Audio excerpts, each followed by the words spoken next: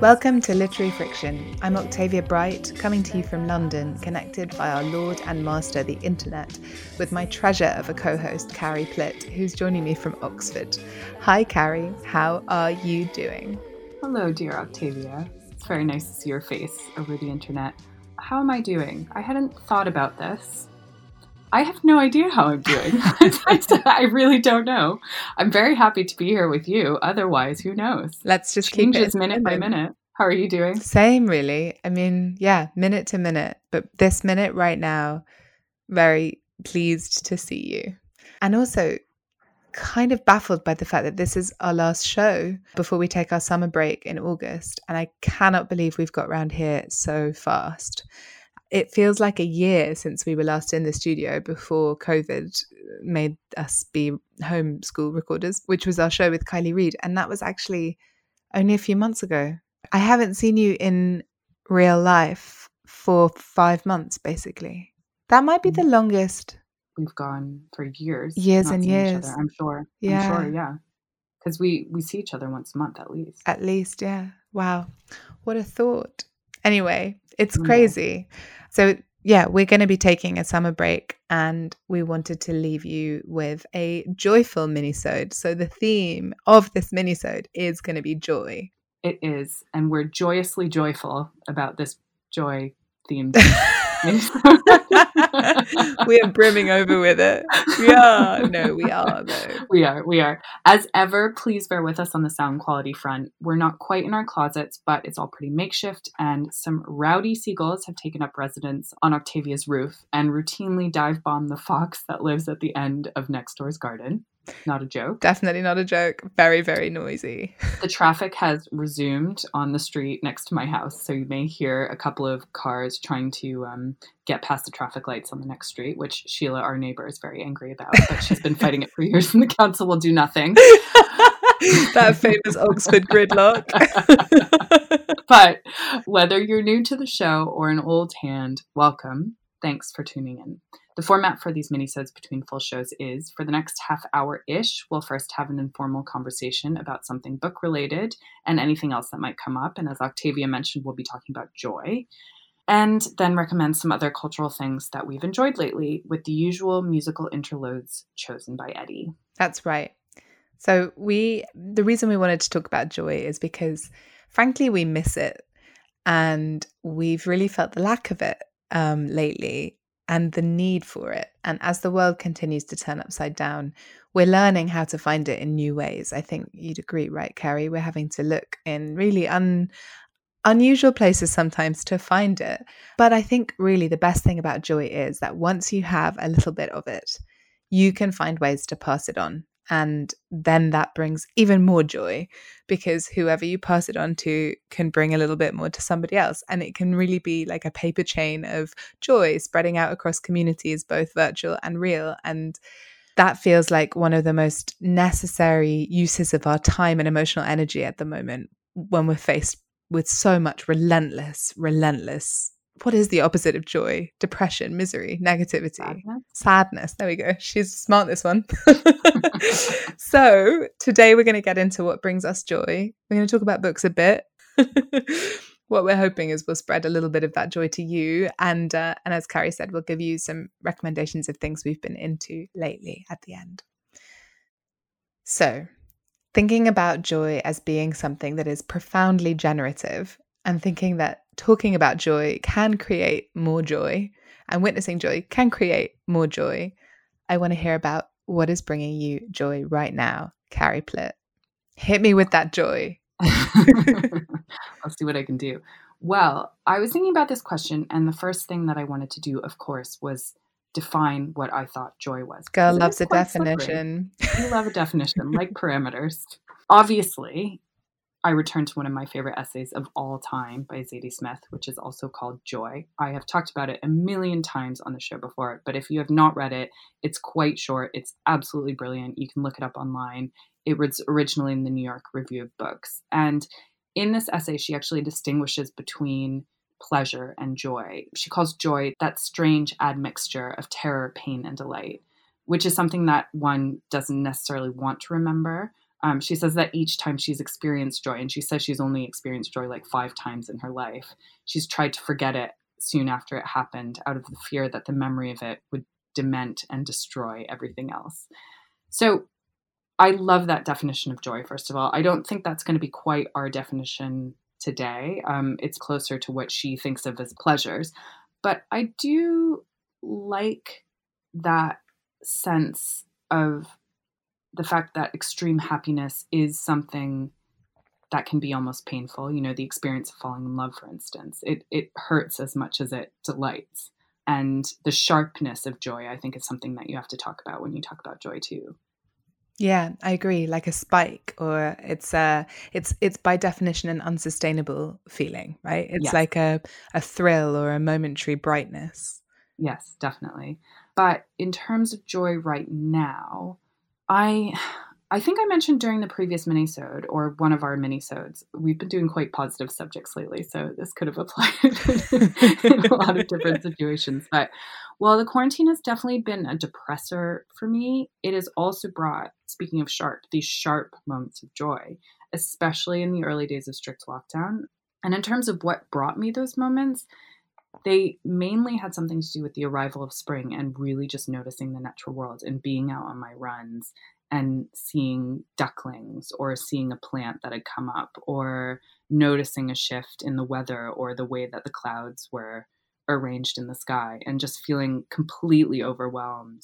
And that feeling, I think that feeling of sort of smallness, which is often for me what I associate with joy, you know, seeing my place in the world and feeling extremely grateful to be noticing the beauty of it. And I guess the other thing that brings me joy and has brought me joy under this lockdown is connections with people. And of course, we've talked about how those have been severely limited. But in those moments when I really do connect with someone, like have a wonderful phone conversation with them, or, you know, even with my partner, just have a really wonderful evening inside, that has also been that moment when I feel that the world is bigger than myself.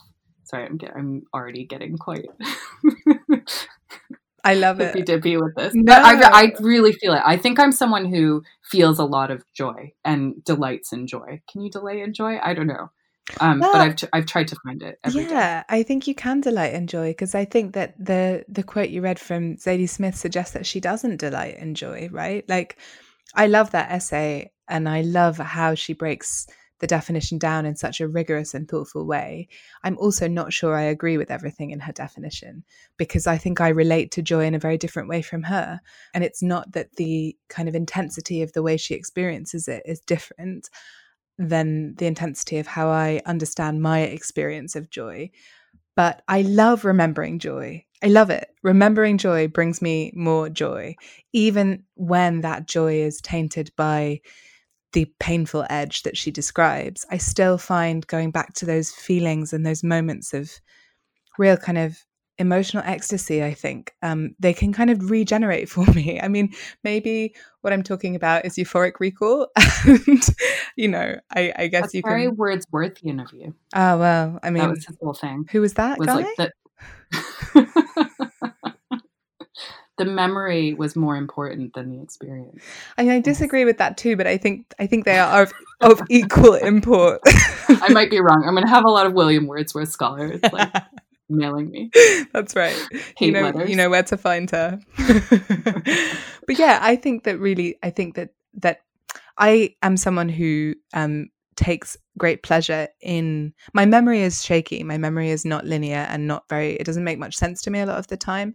But one of the things it's very good at is finding pleasure in itself. And I get joy from the experience of finding a memory in the miasma of my very cluttered mind and re-experiencing it and reliving it.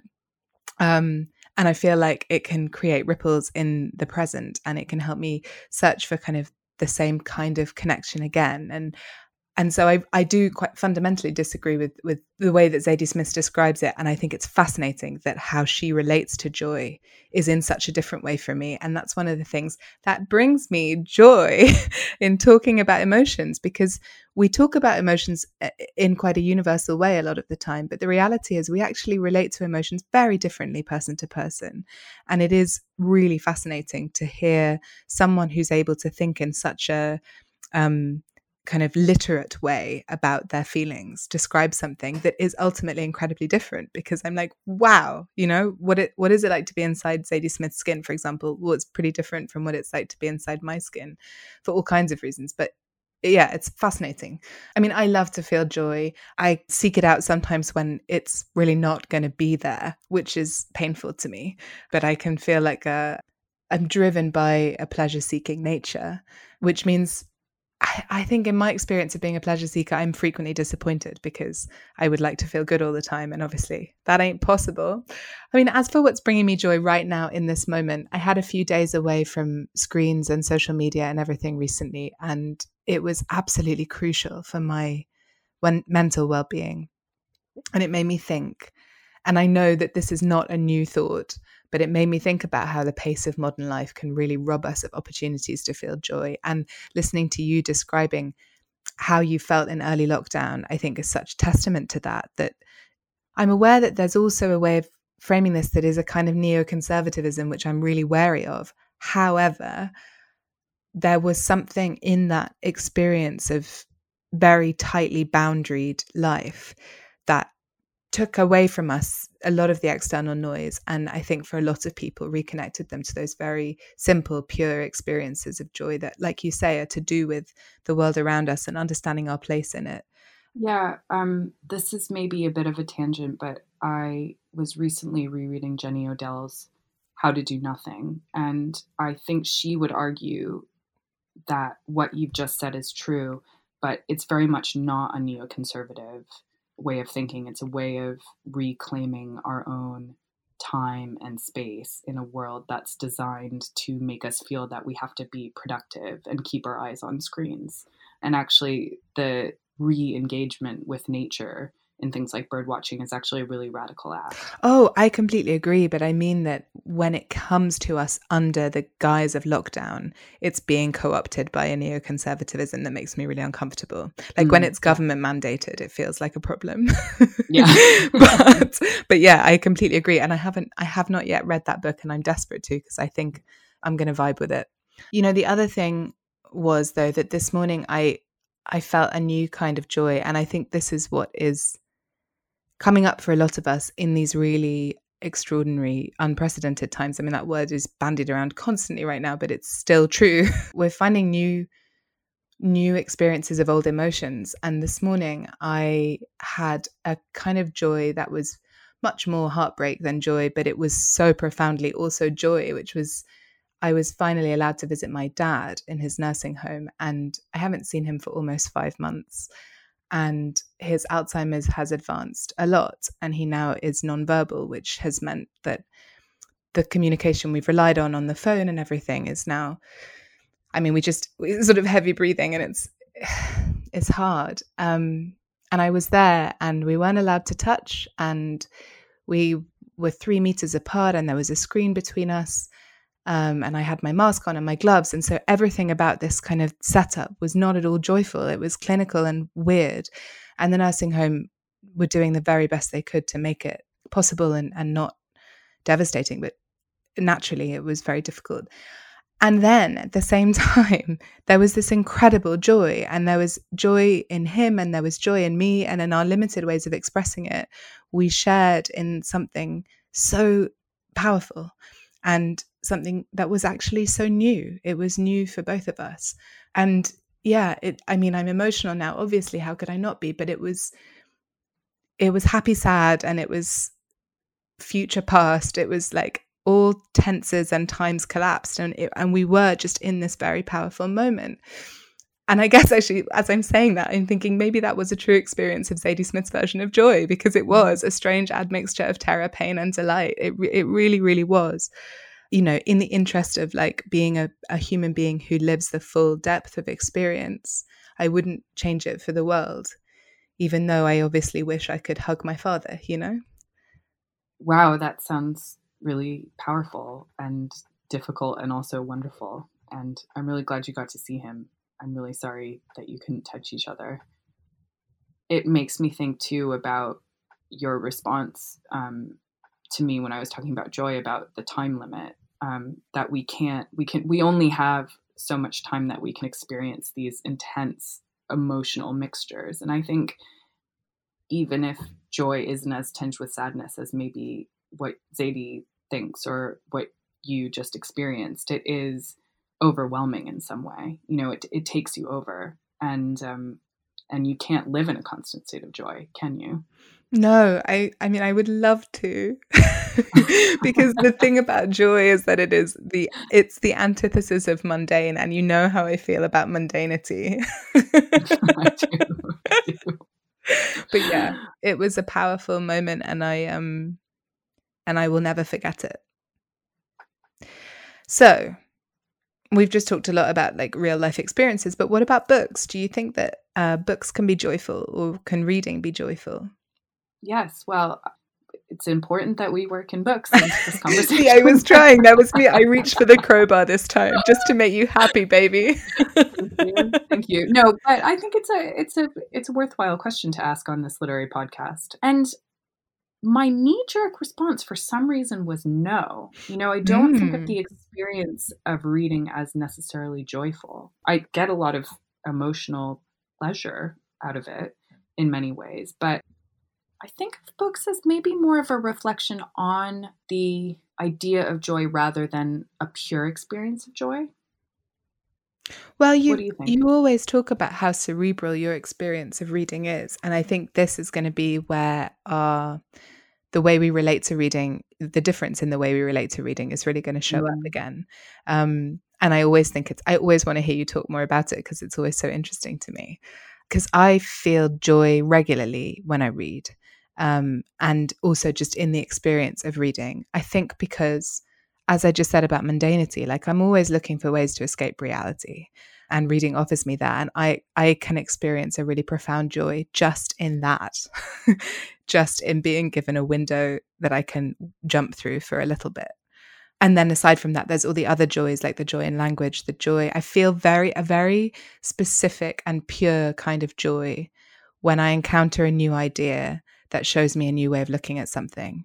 It's like a rush of blood to the head, and it's like palm sweaty, like churning in my stomach, like having a crush. You know, I think I have crushes on words, basically.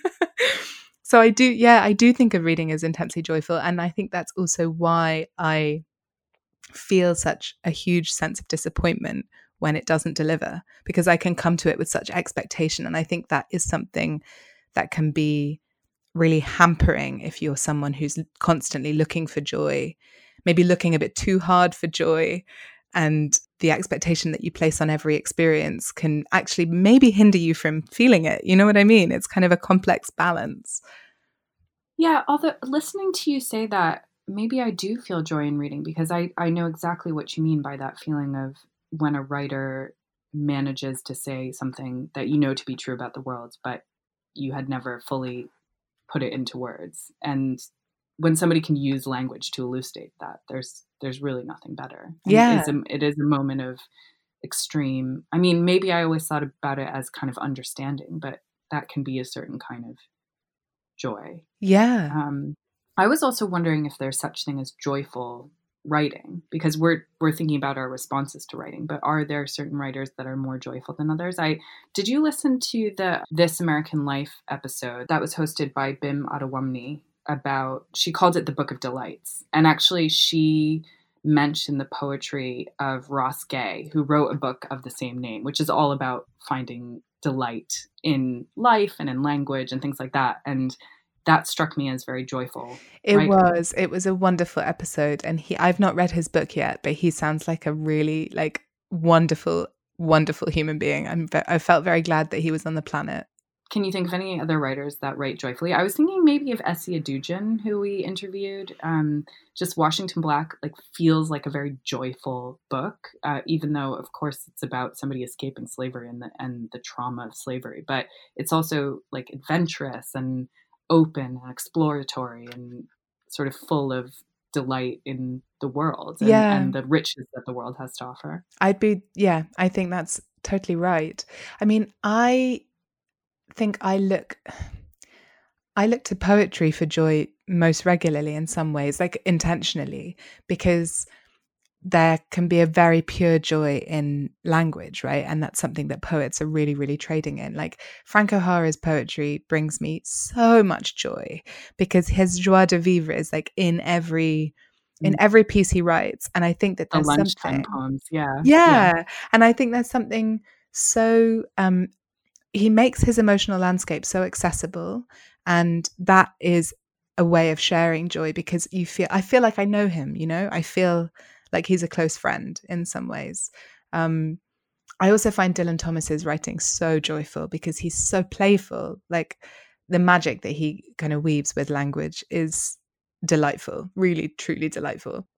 I haven't read her whole book yet, but Nina Mingia Powells writes really beautifully about color in her poetry, and the exactitude and emotional connection that she kind of describes in these vignettes.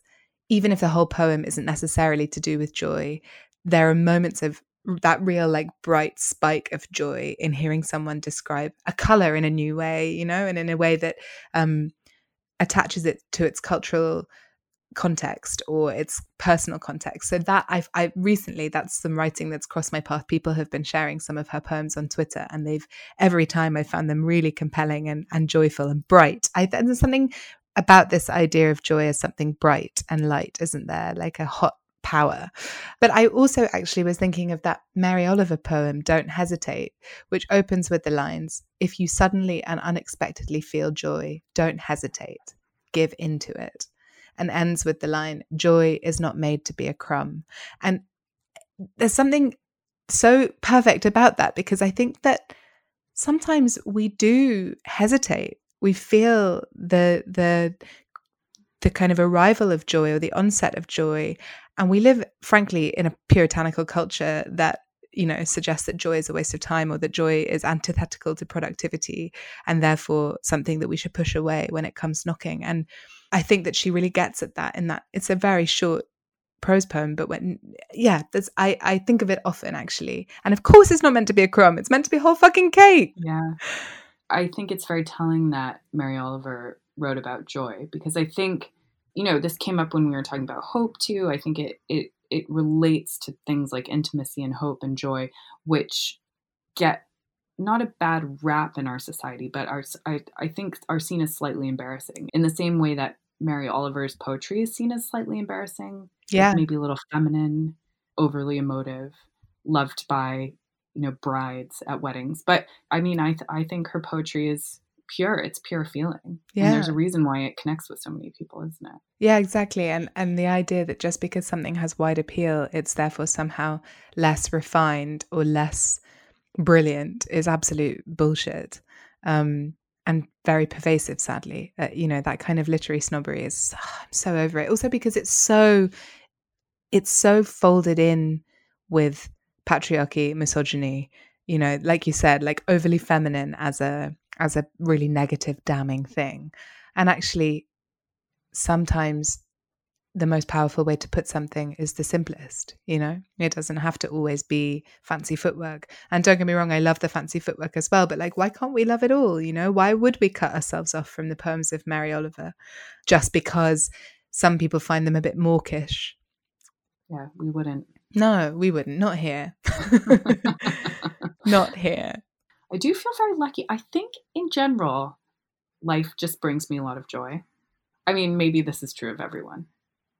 I don't know. I think it can be a practice as well. I think it can be um, generative within oneself. And I think that it's something that you can cultivate a bit like a Mm. muscle, you know, a readiness to see joy and to find it and experience it.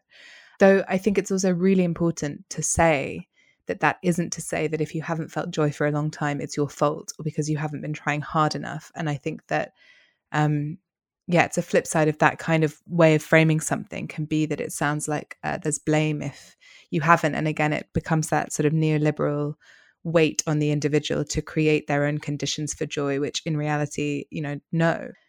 I think depression, grief, illness, all of these things can make joy feel impossible. And through lockdown, I reached levels of real despair where joy was much harder to come by than before. And sometimes it was just completely beyond my reach. And that was very painful because it's something that normally I am able to find in even the smallest thing, But yeah, there were days when it wasn't possible. But I tried my hardest to remember that too would pass, and that the ability to experience it was still within me, and that the fact I couldn't was to do with the conditions around me, not like the joy machine inside me was broken, if that makes sense. And it has. My ability to feel it has returned as the heaviness has lifted in some ways and it's intensified in others. But that's the thing. I think we're always built of we're a kind of a machine of moving parts, aren't we? And we're responding to external experiences. We have our inner life that can be steady or unsteady depending on what else is going on. And the ability to remain as flexible as possible within oneself, holding all of this in mind at the same time, is fucking hard. But like, I think that also helps. So yes, I think that there is such a thing as being like a person with a predisposition towards feeling joy. But I also think it's something that we can help each other with, there'll be times when your ability to feel it or your readiness to feel it is greater than the person next to you. And if you can turn and help them, then the world would be a better place. Which takes me to actually another point. I think in order to really embrace joy, and I think that point you made earlier was so important, that if we can't feel joy in a particular moment or even in a particular period in our lives, it's very much not our fault. But I think the ability to feel joy also has something to do with a kind of earnestness. Like you have to be uncynical about feelings, and you have to be willing to sound like, someone at 2 a.m. in a college dorm room, like saying how beautiful stars are. Yeah. I mean, maybe that's just an earnest person's opinion, but I You think the cynical people don't feel joy? No, I think they feel joy in their cynicism. Maybe, yeah. This is what I mean, right? The quality of it is different for every person. Yeah.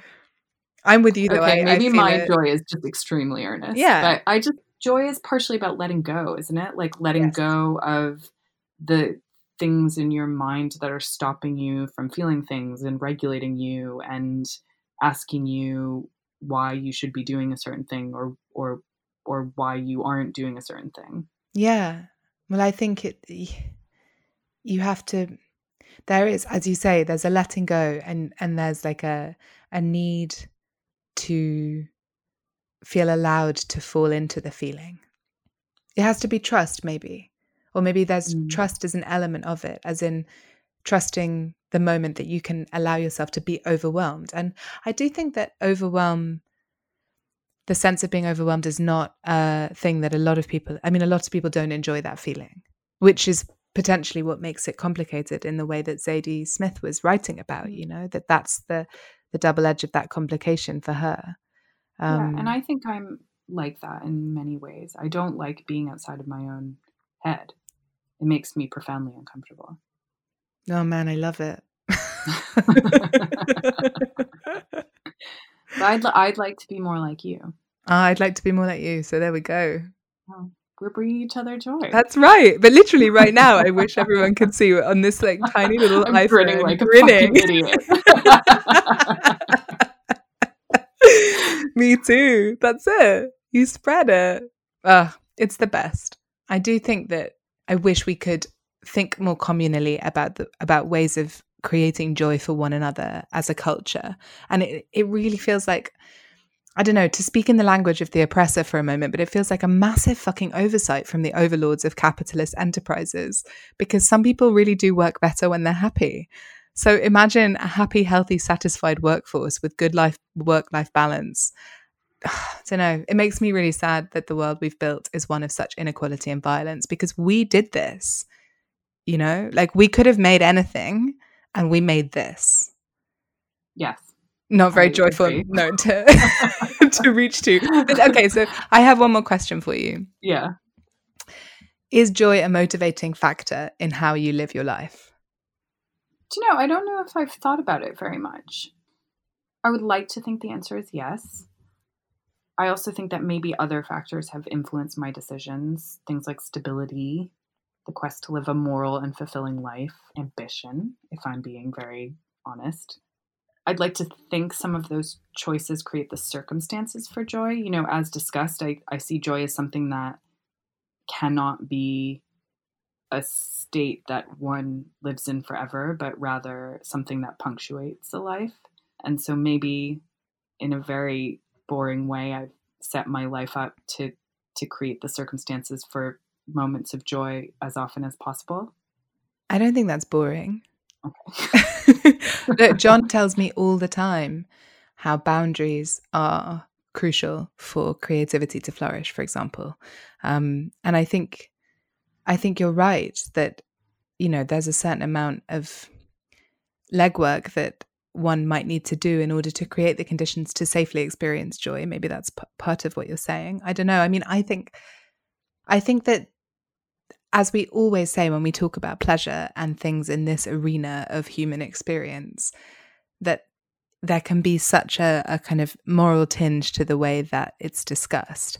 And I think that the idea of a life that is just devoted to seeking pleasure is one that's kind of very much looked down on, because I think it's often thought about in quite a straightforward way. But actually, if you know that in order to experience joy, you need to reach a certain level of fulfillment of your ambition, you need a certain amount of stability, you want to be going to sleep at night feeling that you have kind of acquitted yourself well morally throughout the day, then you are structuring a life that will bring pleasure. Do you know what I mean? Like, Yeah. I think you can break those things down. And I think you're meeting the brief, you know? Like in my own life, I walk the tightrope between wanting to sink into only pleasure and then denying myself all pleasure because I'm scared that if I have a little, I'll only want more and more and more. And then God knows where that ends up, you know, in my past experience, not anywhere particularly good. And moderation is not an attribute that I have been blessed with. So it's one that I have to work at every day. But when I work at it, working at that moderation doesn't rob me of joy. In fact, it kind of connects me to a more sustainable way to experience it. And maybe that in itself is closer to joy than the kind of demented pursuit of alterity. You know what I mean? Yeah, well, I think so, but maybe I would think that because I've structured my life in that way. I mean, again, what I would like to take from you is just a bit more looseness of abandonment. I think that's so essential.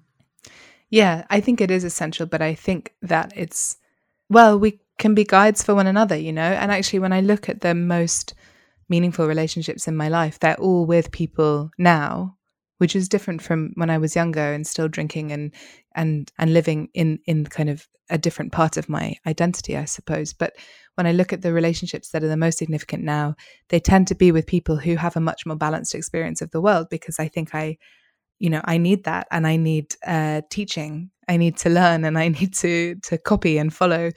And I think a lot of those people would say, you know, that the yin is balanced by the yang of my different energy. And I think we do that a lot in relationships, you know. And I think, would you say we have a significant relationship? Girl, are you kidding me? Yeah, one of the top ones. Come on. I wanted to hear you say it. I feel the same way. Well, that's lucky. That would have been very embarrassing if you were like, no, you don't make the top 10. No, yin and yang. Carrie and Octavia. Sorry, this is. You think people want to listen to this? Do you know what? By this point, I have absolutely no idea. And everyone, if you are still listening, if you haven't turned off in absolute disgust, thank you for being here and listening to us experience joy together. And I hope that you are joining us in this experience of joy. Anyway, we are now going to skip ahead into some cultural recommendations before we say goodbye to you for the summer. But first, here's a little music, and we will be back shortly.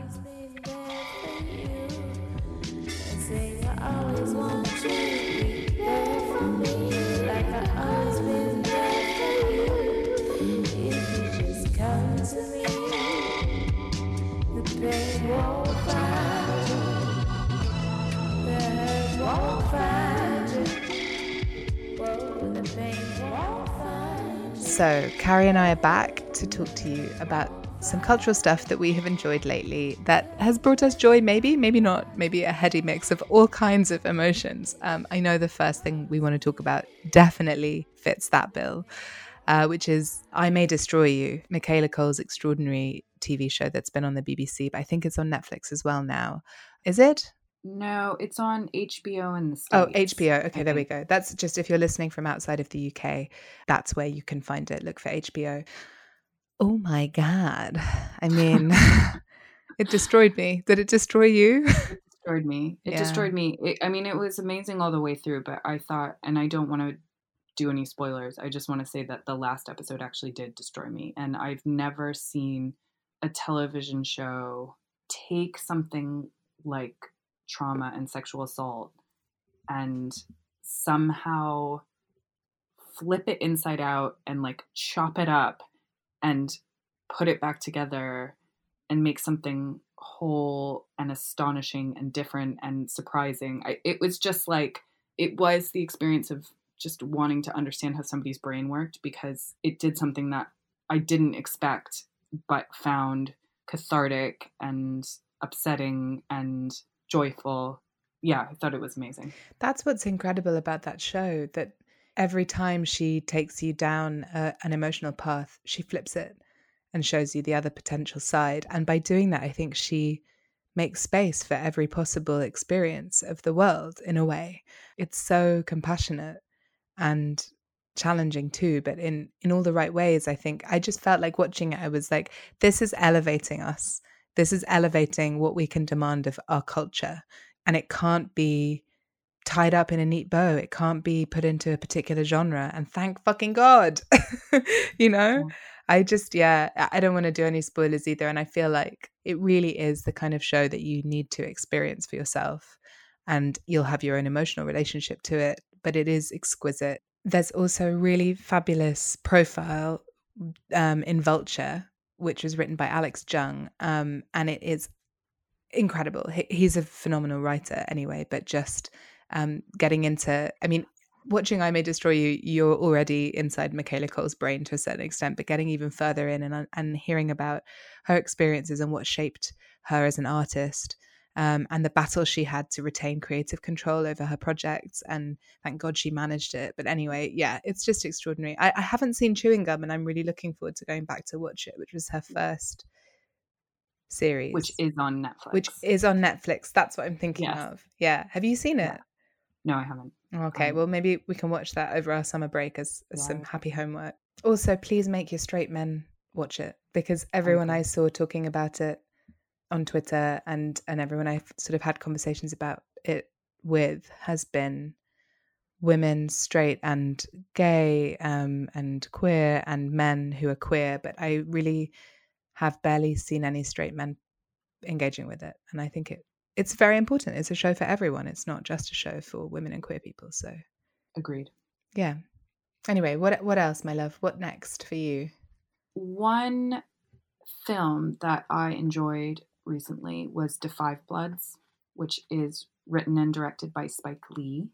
Have you seen it? No, I've seen the poster and have thought how much I want to watch it though. Really recommend it. It's the story of 4 Black Vietnam vets who go back years later to the place where their friend was killed in the jungle. It is a very long and shaggy movie. It's about like 5 movies in one. It's a buddy comedy and a treasure hunt and a war movie and like this profound meditation on the Black experience in America. And it does switch between modes in this kind of surprising and very quick way. But, well, first of all, I have a lot of time for works of art that are big and shaggy and ambitious in this way. And so I was sort of, it's not a perfectly contained, tight thing, but I sort of feel like it's all the better for it. And that is kind of Spike Lee's thing anyway. So you go into it expecting it and knowing it.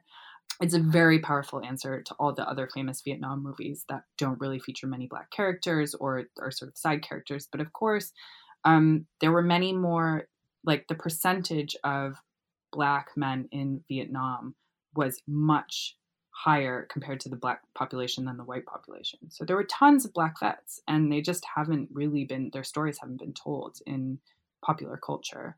But also, it's a delight to watch. It's like a history lesson. Spike Lee does that thing of, having people say things from history and then he throws up photographs onto the screen. It's really interactive. But also, I mean, the acting is just great, and the acting between all of the characters, but especially Delroy Lindo as Paul is, I think, the best performance I've seen all year in anything I've watched. It's just incredible. And especially at the end, he has kind of these long moments where he speaks to the camera that are just transfixing, and it's worth watching just for those. So yeah, I'd really recommend it. It's long, so get your popcorn, settle in, get your popcorn. But it's really great. I want to see it. Yeah, I really do. It's on Netflix.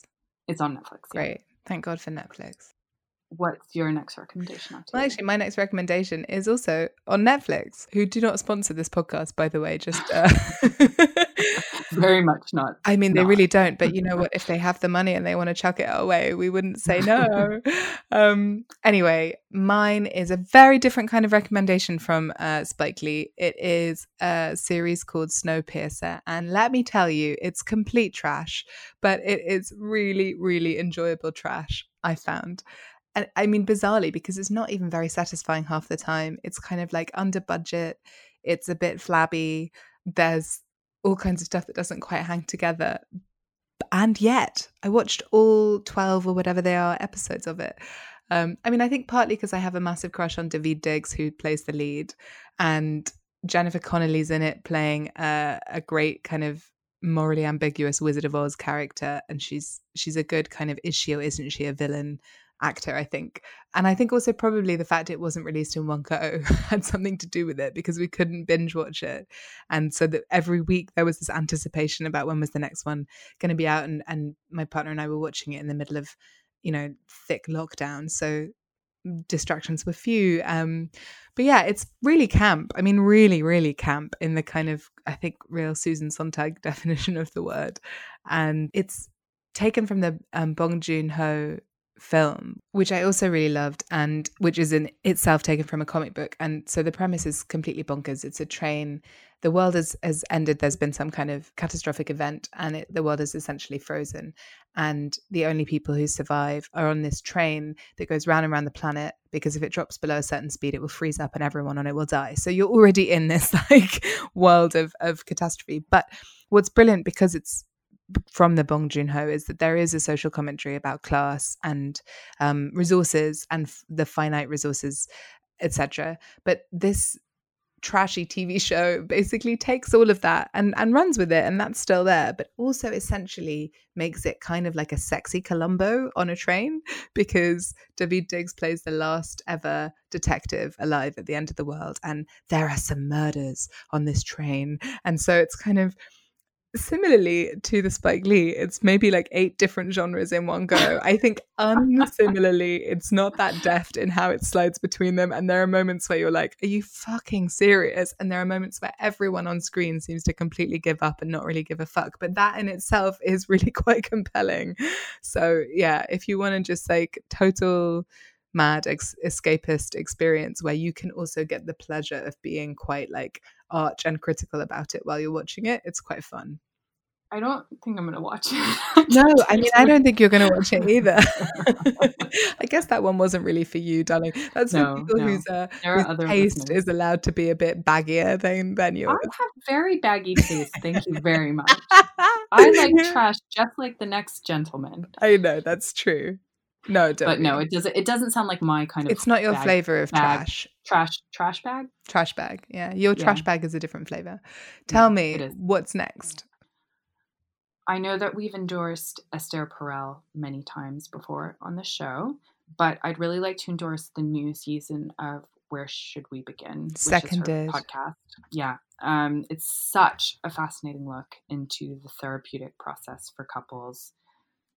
There's definitely a sense of nosy fascination about how other couples live and interact. And like, I do feel like a bit of a voyeur listening to these episodes, but I just find it so helpful to think about me, to think about my relationships, to see how other humans tackle problems and get out of cycles, which is really like part of her whole philosophy, is like getting out of these cycles that repeat themselves. But I also just love the way, and it's really come through in this season for me, that Esther makes people step back and look at the stories that they tell about themselves and about their relationships, and manages to convey this incredibly empathetic position that this storytelling is both a necessary part of being human. We can't really get away from it, but also it can really keep us back from changing or growing. And just being able to see these stories and kind of get inside them and understand where they come from and understand what it takes to change the story is such a big part of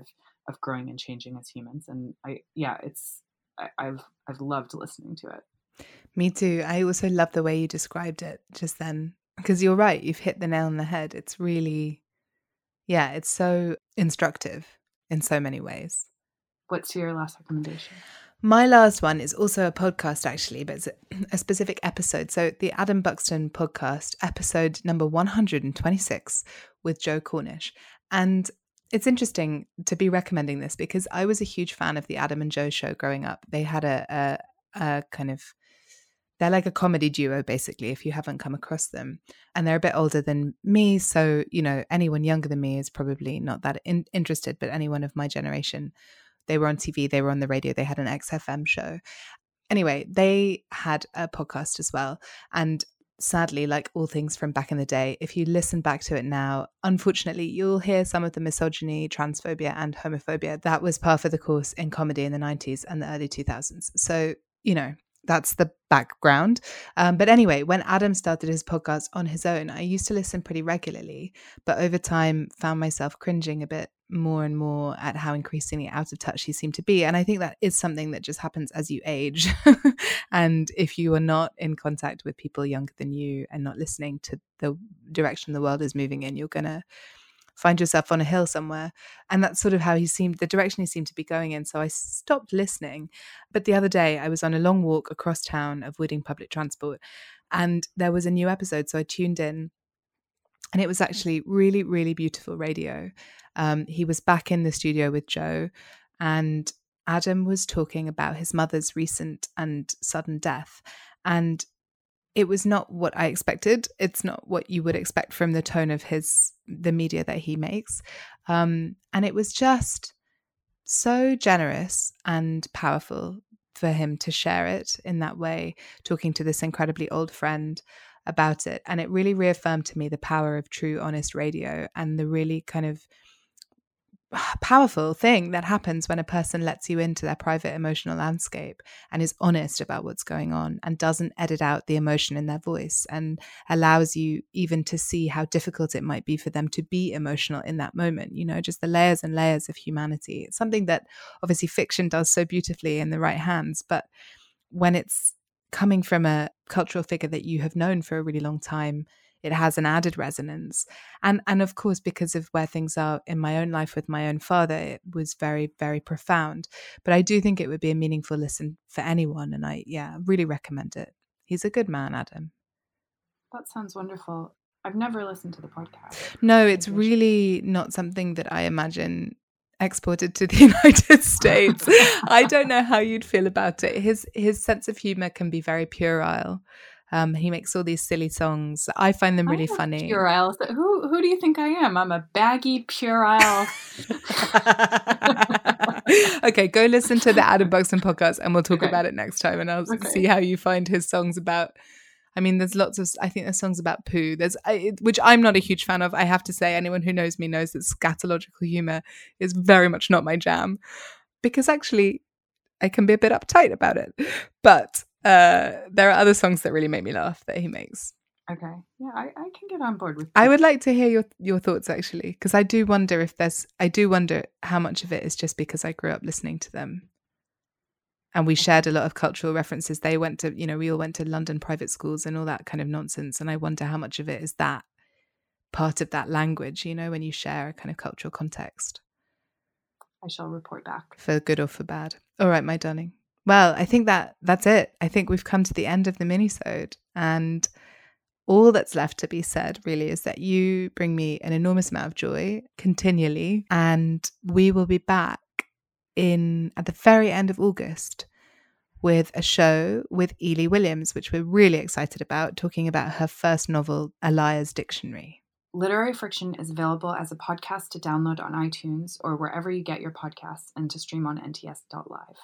You can check us out on Twitter and Instagram. You can also get in touch with us on email, litfriction@gmail.com. And actually, that's one more thing that we should add. Some of you have been sending us really beautiful emails lately, and they have brought us both an enormous amount of joy, and replies are coming soon, but just really profoundly thank you. Thank you. We'll be back at the end of the summer, and until then, I'm Octavia Bright with Carrie Plitt, and this is Literary Friction. Is that really what you think I sound like? Literary Friction. I'll take it.